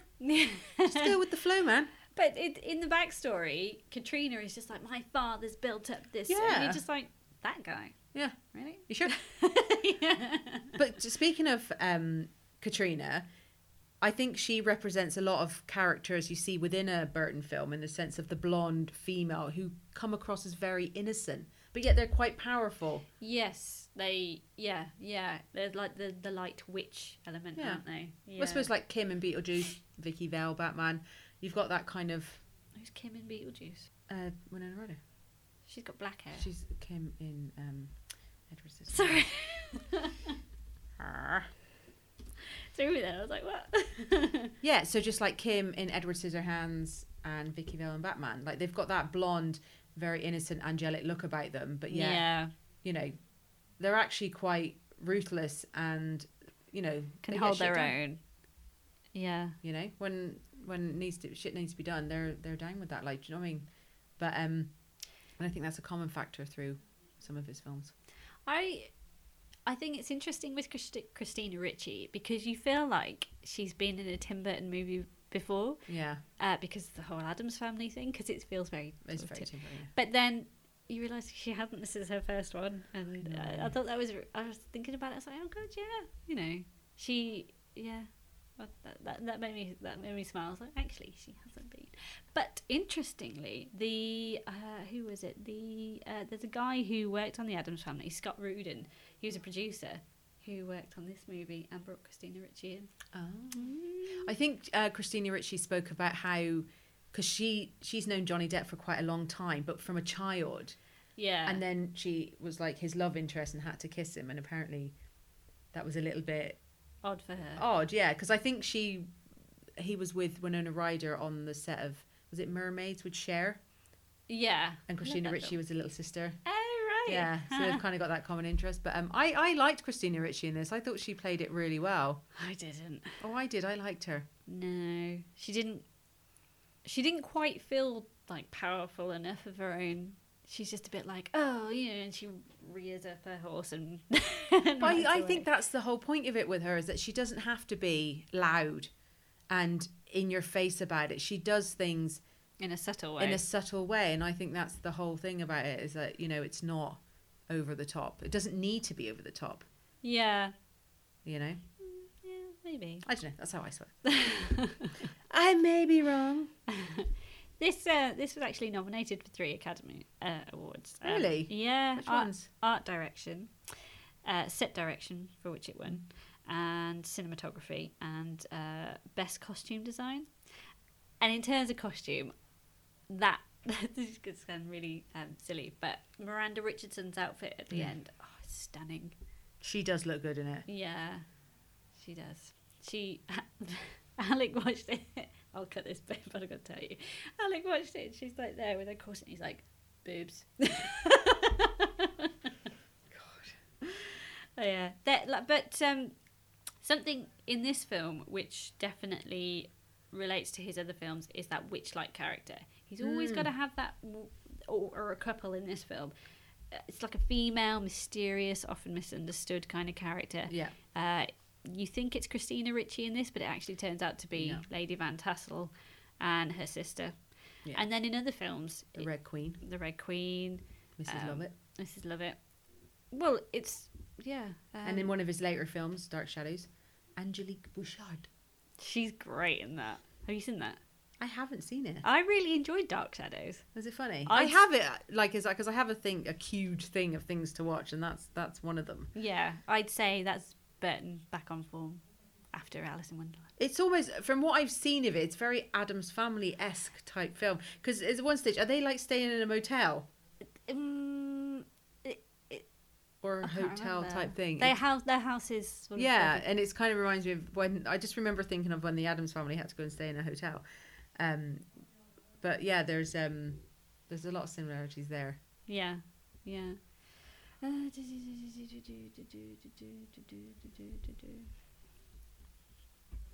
I'm shocked that I like this film because it is, in essence, a horror film.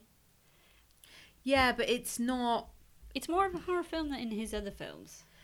Yeah, I know, but I think your definition of a horror film and what a horror film actually is probably 2 different things. No, but if you think it is a horror film, but I think the reason I like it is because it's kind of got that gothic, steampunk, macabre kind of style to it. Yeah. Even though there's beheadings and it's a bit slashery, I suppose. And I can see past that. I can deal with it because it's got this kind of Victoriana gothic thing going on it. If it weren't like that, if it weren't moody and dark and expressionistic, and that storyline was going on, I wouldn't watch it. No, but Burton puts these elements in, and for people who hate horror, I mean, my partner hates horror, and he was watching it, and he loves it. But yeah, because actually Dev doesn't like horror, but he loves Sleepy Hollow. It's just, it just embraces you in this world that you're happy to go into, and I think that's what Burton does. That's what he's great at doing. And Well, it's escapism, isn't it, when you watch his films? Like, it's a Yeah. life that when we watch his films, you're like, it's not like you recognise anything and think, yeah, I'm going to be there next week. Like, you're not going to get there. but I want it, Lorraine. I want to be there. Oh, I still got Jaws to talk about. Oh, fuck, a duck, I man. just forgot. Ladies and gentlemen, there will now be a brief intermission while Harry and Lorraine celebrate St. Patrick's Day. Thank you.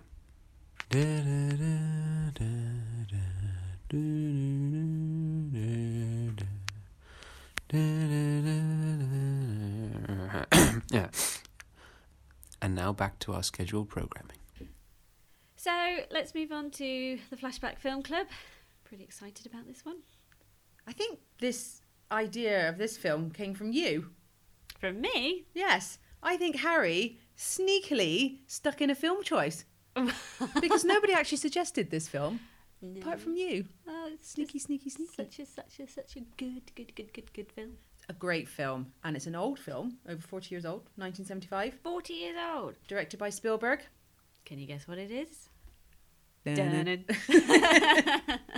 That's all you get. That's all you get. Done. We're done. No, this is... I think most people probably would have seen this film. Basically, it's about a shark. Yeah.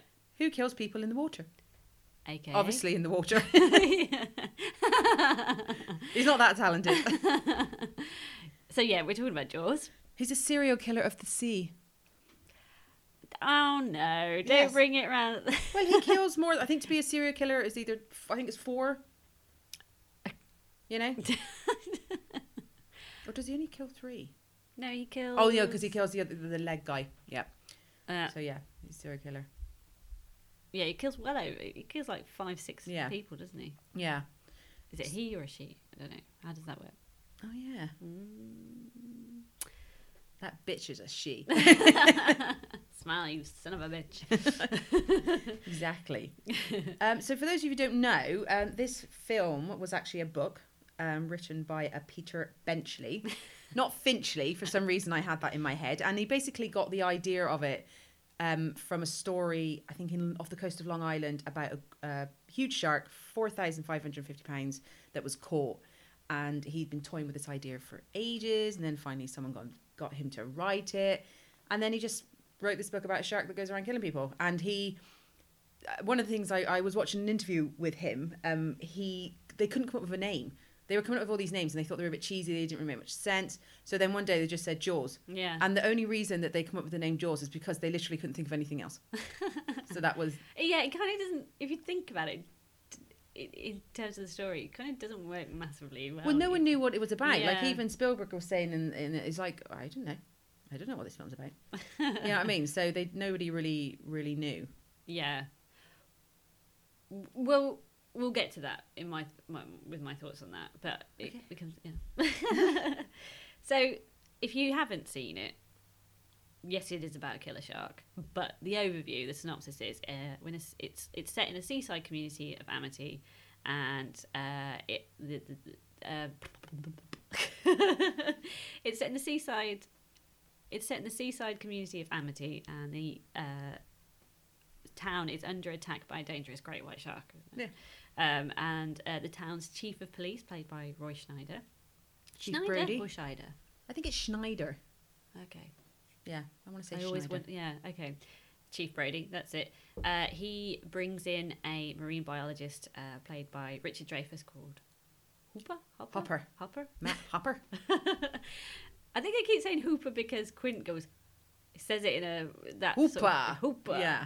Yeah. He wasn't actually, Dreyfuss didn't want to do the role. He said no for months and months and months, and then he ended up taking it. Really? Yeah, I was watching an interview with him. He is the spitting image of my dad in that movie at Is that he? time. Yeah. It's like watching my dad on screen, but American. He's good. He's a good fit for it, though. Yeah, he's great in that role. Yeah, I think because I think they had a few different people up, to try and play these roles, but they ended up with all of them. Actually, they had different thoughts. I know about Lee Marvin, Jeff Bridges, Charlton Heston. You know, they were all thought for these different roles, but none. I don't think any of these were the first choices. And imagine if they'd have gone with them, how different it would be. Yeah, and what kind of career would they have had? Because obviously this is over 40 years ago, and you know, Richard Dreyfuss especially, he's had a big career. Yeah.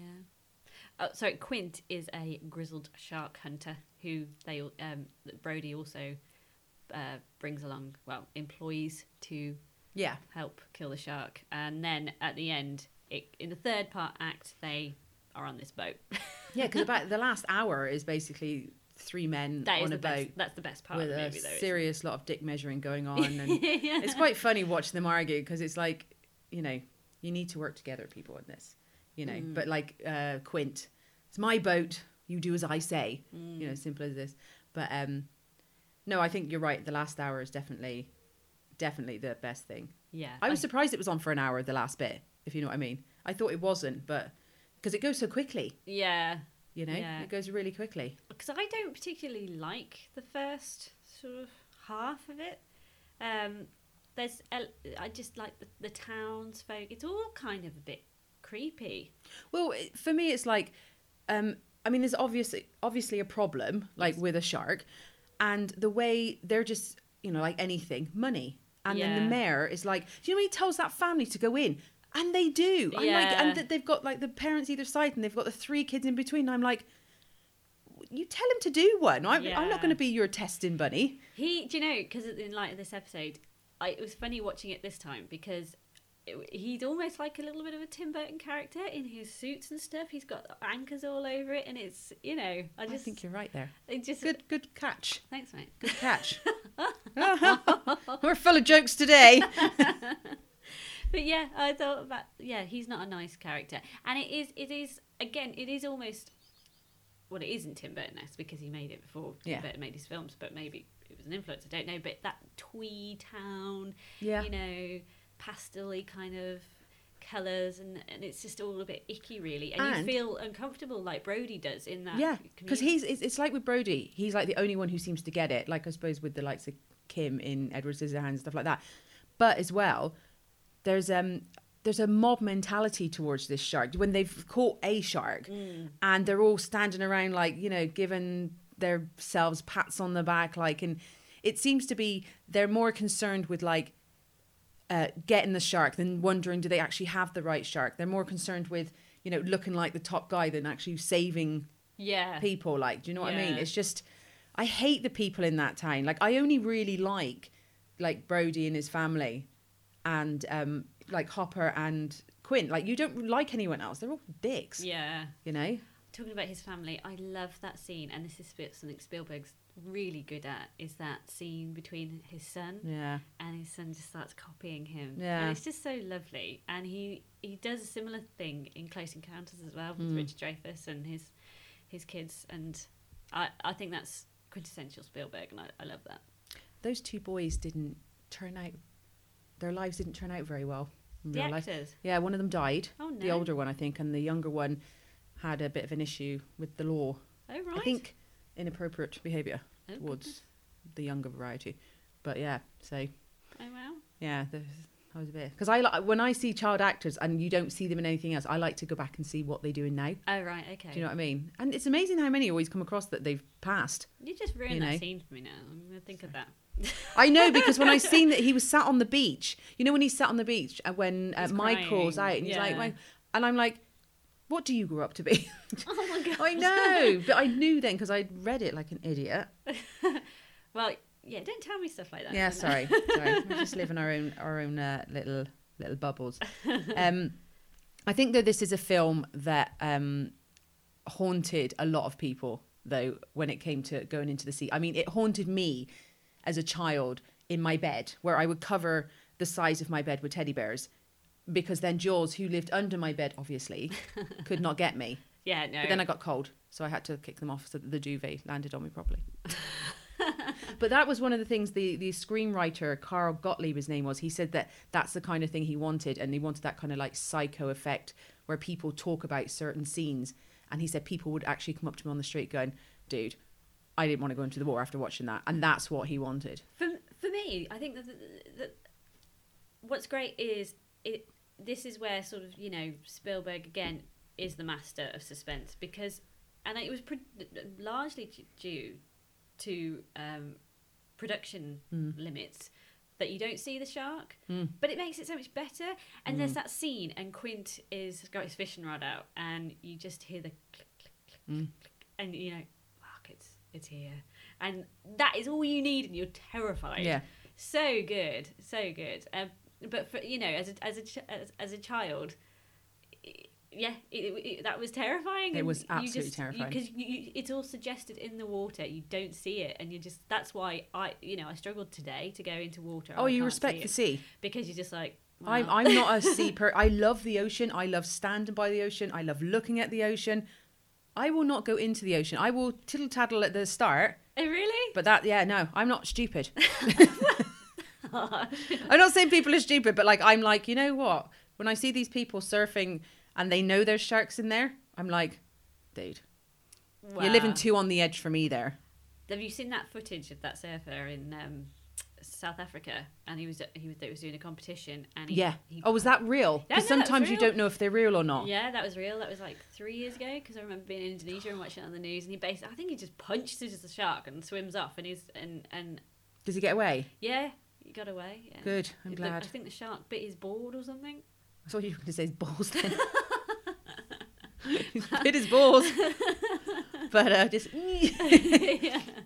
God, no. I'm just I mean, I'd love to do those things, but I'm just too much of a scaredy cat when it comes to that kind of stuff. And I think part of the reason is Jaws. I wouldn't... So thank you, Spielberg, for ruining the sea for me. He hasn't ruined it, but yeah, he definitely, you know, plays with your imagination, and I think that's what movies are about, isn't it? Well, I can understand like these professional surfers going in, and I know your partner's big into it, but it's just something they like to do. But it's like, you know, you see Australia and there's nets there, and it's just like the everyday Joe going in. Do you know what I mean? And I'm like, no, you don't need to be in there. You don't need to be that far. Yeah. But yeah. But on the sand, at least I know I'm safe from sharks. Yeah.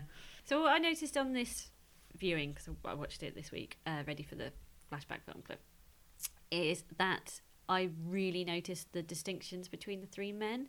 And I know you said there's a lot of dick measuring, as you said, but there's almost like class distinctions. Oh God, totally. Yeah, like Hopper is the rich, the upper class, and then you've got Quint, who is, well, he's lower class, working class. Yeah, and then you've got Brody, who's kind of middle class, but he's also, it's not just that as well. They're like different representations of sort of character. Yeah. And Brody is the everyman, and in the end, he's the one that, you know, saves the day. And I think that's nice, because it's relatable for a lot of people. Yeah, and I think that's important sometimes when you watch something. It's like you want to relate to a character, whereas, you know, some people won't relate to, you know, Hopper's character because, you know, of what he does, but other people will relate to Quint. Like, so I do think it's I never thought of that, but yeah, that's a good point actually. And in that last act, basically, on the boat, that's, you know, it's their old man and the sea kind of moment, isn't it? They all kind of find out these realizations about themselves to a degree. That scene where because I haven't watched Jaws in a long time, but that scene where Quint bites the bullet. Yeah. Oh my God. When there's one bit where his mouth just spurts out all this blood, and I'm like, I was actually watching that scene kind of, you know, head to the side. I was looking at it but not looking at it or something, and I didn't remember it being that scary. Yeah, I actually thought it was really scary, and I just love the bit when you know, Brody is fishing the stuff out into the water to kind of entice the shark up, and he just, you know, the shark comes out of the water and then he goes walking backwards like, you're gonna need a bigger boat. Like, do you know what I mean? And it's just like, yeah, that boat is like apparently hors d'oeuvres to the shark. Yeah, in screen testings for this film, that bit happened and people screamed, and then he goes, you're going to need a bigger boat, but they had to change the edit to make him pause because people were like, "Rah!" for ages, and you didn't hear him say, because you do jump when it comes, because I knew that was going to happen, and I'm still like, you're waiting for it. But no, I but his reaction's so good as well, the way he just like stands up and wide-eyed, and he's just like, and the cage when Hopper's down in the cage. That's so scary. And that happens in real life. Well, apparently Hopper was meant to die, but they, in production, they got some footage from Australia. Oh, they did. I read that, yeah. And- I saw that in an interview. Yeah, and they had to... I can't remember, was he in the tank or the cage or outside of the cage? I think he was in it because I was in the extra scenes, the extra footage on the video. The shark specialists, these two Australian, this man and woman, that they talk about that, and they had to use actual footage for make it realistic. Yeah, so because he wasn't going to survive in the end, but because of that they brought, and I'm glad he does, because I love the way they just swim off. They sort of, it's almost like what Butch Cassidy and the Sundance Kid, where they go off and live their happy lives together. But I think, I think it's a great ending, and I almost I have watched the other Jaws films, but I almost feel like they could have left it there. Oh, I don't really think they needed to make one, because even with Michael Caine's character, apparently he was filming that when he won an Oscar. And he couldn't go and collect it. And he was really pissed about it. It was Jaws 4, wasn't it? Yeah, was it the 3D one? Wasn't there? There was Jaws 3D. I remember watching one of them with those shitty little 3D glasses. I can't remember. Yeah, there's definitely a 3D one. But yeah, I think the second one wasn't too bad. But I think they could have stopped at one almost. You know. Yeah. But I thought it's such a good film, and it's one of those films that does last the test of time, and it did. I was still scared at parts of it. Yeah. Oh, yeah. But it was also the prototype for the blockbuster. Yeah. It was that's when it all kind of began. And what a way to begin it. Do you know what I mean? With such a big presence. Literally. That shark was a ton. Massive. Don't want to get on the wrong side of him. Do you think we should talk about John Williams, though? Obviously. Yeah. The infamous score by John Williams, yeah. Well, apparently, when they first heard those, I don't know what the notes are, but those notes, they were like, "Are you serious?" And I'm like, "Yeah." And imagine if it had been. I think without that music, you just wouldn't get that that build up. Well, I think in a sense, it's a lot like Elfman. It's very mischievous and shit, something's going to happen, and how it starts slow and the way it's, like you said, speeds up that. Yeah. And you're on a hunt. Yeah, you're almost a little bit tense. You feel like the prey. Yeah. That's what's great about this movie. Yeah. That's why your imagination goes crazy, because you just, you know. Yeah. No, I do like and everyone knows it. And it's a testament to how, because you sometimes forget of the production side of things. You don't think about what people do that helps make the film, and this score is, I'd say, what's his face? Spielberg said that he owes a big debt to Williams for this score, because he helped make the movie what it is. Yeah, with that, it's No, it was a good choice that you snuck in there. I'm gonna have to do that one week. Such and such said, let's do this film. I'm gonna have to do that. Yeah, but what am I going to do now if we do another top 5? And I'm like, I want to talk about Jaws again. I know, because sometimes we've done an episode and I'm like, I really want to talk about the Silence of the Lambs or Aliens, and I can't because that's in the first one. No, we can talk about them in different ways. Yeah. Tell us, guys. Tell us what you want us to talk about with those films. Yeah, we need some suggestions, because I think sometimes with these podcasts, there are so many films out there and directors and actors, blah blah blah, and all that kind of stuff. But sometimes it's hard to come up with an idea. Yeah. You know what I mean? Because what is a good one to do? What are people going to listen to? Actually, Sally has I can't remember what she said, but it was obscure films, that people do, which I think is a good one. Yeah. And in our next podcast, we're going to have a director each. Yeah. And will we tell them who they're going to be? Yeah. Directors. So in our next episode, because I do like my horror film and Harry isn't overly fond of it, so I'm kind of sneaking in a bit of horror for me there. So I'm going to do Wes Craven, and I haven't thought of both films I want to do. I'm definitely going to talk about Scream. I'm happy about that. Yeah, I think one of the other ones will probably be either a Nightmare on Elm Street 1 or 3. Yeah. You'll have to let me know, because... You can read up on it, Harry. I'm not going to make you watch it, don't worry. And you're going to do a certain Batman-related person. That's right. I'm going to be doing Christopher Nolan. Yeah. And I've picked my films. Oh, I've forgotten what they were. You told me. I'm going to do Inception and Okay. Dunkirk. Okay, I haven't seen Dunkirk, so I will happily watch that. And I have seen Inception, and after I watched it, I said to myself, one day I'm going to have to watch that film again. So that can be me watching it again. Well, I hope you enjoy it because I loved that film. But yeah. that's for another day. Oh yeah, sorry, we'll end up talking about that. So yeah, Nolan v. Craven. Dun, dun. And, drop us a line and let us know who you prefer, who's the better one. We'll do a little poll. Yeah. Yeah. Oh, yeah. Oh. Yeah, so that's everything Jaws like. And if you haven't seen it, do go and watch it. And be careful when you're in the sea. Yes. Especially if you know there's sharks around. Punch it in the face if you need to. Yeah, apparently they don't like that. Well, who does? Yeah, I don't like that either. I'd run away if you punched me in the face. So, moving on, have you got any stuff that you want to watch? Yeah, I don't know if I've mentioned this before. I haven't seen it yet, but I don't even know if it's out. I don't know when it's coming out. Ready Player One. Oh, Spielberg. Yeah, Spielberg.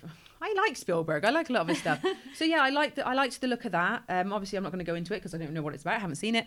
Obviously, I've seen a trailer, but another trailer, which I think I mentioned this before, and Harry is like doing cartwheels and somersaults. You've probably seen on our Insta stories and stuff like that.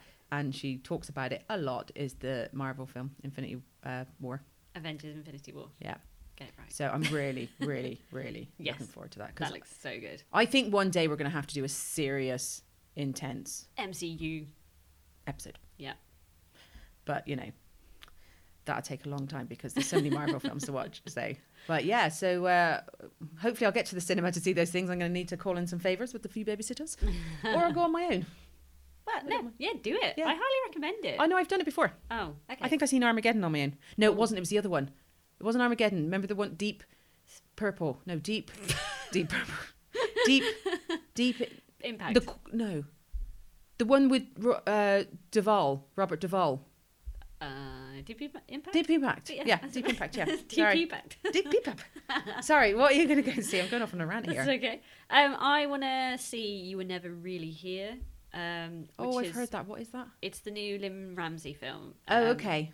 And it stars Joaquin. I say that like I know, but I think it's Joaquin. Phoenix. And he plays a hitman, and it's kind of, I think it explores his some issues. I haven't seen him in much lately. He's in quite a few things at Oh, the is he? moment. He's in that, and he's in Mary Magdalene as well, plays Jesus. I like him. He's a good actor. He's different. Yeah. And he doesn't look like anybody. No. Do you know what I mean? And I like that. I watched him in a quirky film recently. Paul Thomas Anderson's, what's it called? Inherent Vice. Oh. That was odd. Odd. But I really struggled Yeah. to keep up with it. But he's ever so good in that. He's really funny in that because he does humour quite well Yeah. as well. No, I like him. But this You Were Never Really Here looks quite dark. Ooh. But some of the scenes, like some of the shots I've seen, look spectacular. But I've heard reviews saying it was great, but it haunted them and they'd never want to watch it again. So I think, love films like that. well, there you go, one for you. So, anything else?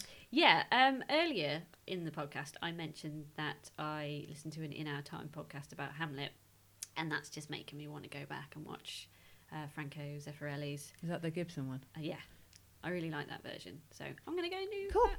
Yep. Well, that's it. It's a wrap. That is. So, of course, as you know, you can always contact us with your thoughts, with what you want to hear, what you want to see. You can always jump onto iTunes and give us some ratings and some stars. Yeah, that'd we be really nice. appreciate it because 5 stars gets us up there. And, the more we have, the more chance we have of getting into that old top 100, which may take a while, but, you got to keep trying, haven't you? So ways to contact us are, of course, you can email us at showmethepodcast@gmail.com. And you can go to our Instagram page or our Facebook page, which is Show Me the Podcast, or you can go to our Twitter page, which is SMPTcast. I know, that's a hard one to say. And where can we find your stuff, Lorraine? I do a blog, which I haven't done for a few weeks because I've been trying to get my master's sorted. So it's going to be a bit quiet. So I'm going to try and get a few in, which is on WordPress and Pinterest, which is Winging It, the Truth About Parenting. And I have myself on Instagram and Twitter as Lorraine Smith 74 with a Y. Cool. What about you? I am Tales of Peck on Instagram, Twitter, and WordPress, and I write sort of travel-like blogs. So if you are into that, check it out. Yeah, your Bali one should be up soon. No pressure. Get writing, Harry. I know, because I forget you go, and then all of a sudden it pops up, and I'm like, oh, I must make myself a cup of coffee. It's 3 months ago. 3 Really? months ago I went. Yeah. Crazy. That's just laziness. I know, man. Hey! You're like, hey, what did you say? Yeah, so as I said, thank you guys. You've been listening to Show Me the Podcast, and so long, farewell, auf Wiedersehen, goodbye. I leave, a heave, a sigh, and say goodbye. Goodbye!